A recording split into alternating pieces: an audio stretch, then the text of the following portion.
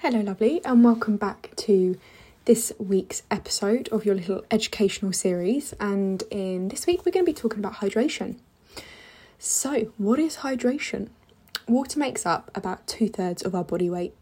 The human brain and the heart are composed of 73% water. The lungs are 83% water. The skin is 64% and our bones are 31%. So clearly water is very important for us.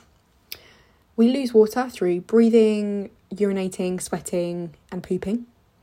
So sweating is our body's cooling system, hence why you sweat when you're doing exercise, because we need to cool the body. And you can lose, anywhere between 0.8 to 1.4 litres of water per hour during exercise. And of course, this is going to be more if you're in a hotter climate or it's really, really intense exercise. Your recommended water intake will depend on a variety of factors such as your age, whether you're pregnant, where you live, the amount of exercise you do, but the NHS guidelines are around 1.8 to 2.4 litres of water a day.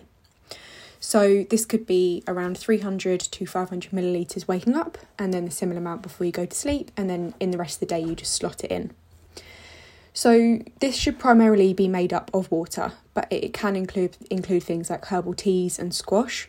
But alcohol and fizzy drinks shouldn't really be counted as contributing towards this, just because they're probably taking away the vitamins and minerals that you need at the same time. So clearly water is an integral part of our cellular and biological makeup. It's really important for a variety of different things, as well as obviously making up the heart, lungs, all of that sort of stuff. So it's also important for regulating our internal body temperature. So by sweating, carbohydrates and protein need water to be metabolised and transported around the body. It assists in flushing away waste when we pee. It protects our brain, spinal cord and also the fetus if we're pregnant. It helps form saliva, it aids in the lubrication of joints, it's going to aid in digestion, and obviously it's going to prevent us from becoming dehydrated. Dehydration occurs when our body does not have sufficient amount of water that it requires to function.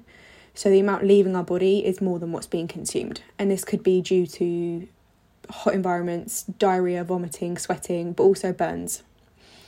In this case, we can have an imbalance of salt and mineral levels in our body. We can struggle to regulate our temperature and become more susceptible to colds or fever.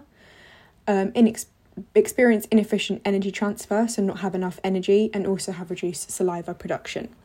And the symptoms are thirst, dry mouth, infrequent urination, dark urine, headaches, muscle cramps, feeling dizzy and having a rapid heart rate. So of course this is something that you really do want to avoid. And when we exercise and sweat, a loss of more than 2% of our overall water levels can have a noticeable impact on our physical and mental performance. So when you're at the gym or you're on a run or something like that, you do want to make sure, obviously running will depend on how far you're running, but you want to be making sure that you're having enough water so that your actual performance in the gym stays at your high levels. Dehydration of 5% can decrease in strength and power by up to 30%. So sometimes if you haven't maybe progressed in the gym despite feeling that you had a good night's sleep and you ate something before, take some time to consider, have I actually drunk enough?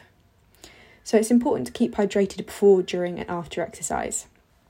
And it's recommended to drink between 150 and 300 millilitres for every 15 to 20 minutes of exercise. But this will of course depend on the activity and climate, because if you're running then you want to be a bit more careful. Obviously it will depend on the distance, but you don't want to end up having a stitch or anything. So some people may opt towards sports drinks, and sports drinks do have a role to play. They have a base of water to help rehydrate, and they also have minerals such as sodium, potassium and carbohydrates to help replenish your levels post-exercise. Obviously it can depend on the type of sports drinks because there are different types. So for example, Lucozade Sport can be great to have at the end of exercise, as it has salt and sugar to help replenish your glycogen stores, and they can be used in ultra running events. But things like your energy drinks, so your Monster and stuff like that, that's going to be a little bit different. It's not so much about rehydration, that's just literally more for your energy. So I would always recommend having some sort of water intake or squash alongside. If you're not a big water fan, then get some sugar-free squash. But this is why I place such an emphasis on ensuring that you do have your required amount of water throughout the day. Don't try and chug it all at once, because you are going to end up needing a pee. You want to be making sure that you're having little bits consistently throughout the day. My top tips is just always having a little bottle of water or a glass of water next to you when you're working. It always gives you a nice little excuse to stand up and go fill it up as well. But just, especially when you're out and about, it's something that we tend to not really take into consideration because we're busy doing other things. If we're out shopping for the day or having a chat with friends or something like that, we tend to just completely forget. So in that sense as well, having a really nice bottle that you like to take places as well will be really great, because it can make sure that you're still getting that water in on those days. Or if you're going out for a coffee, having some tap water alongside and things like that will really help. Same for if you're drinking any alcohol. It's really important to have some water alongside it, just because alcohol is actually going to dehydrate you. So you want to be making sure that you're having that water alongside, so that your body's feeling good in the moment and also doesn't feel too bad the next day. But yeah, just a little bit of a run through about why you need to keep yourself hydrated.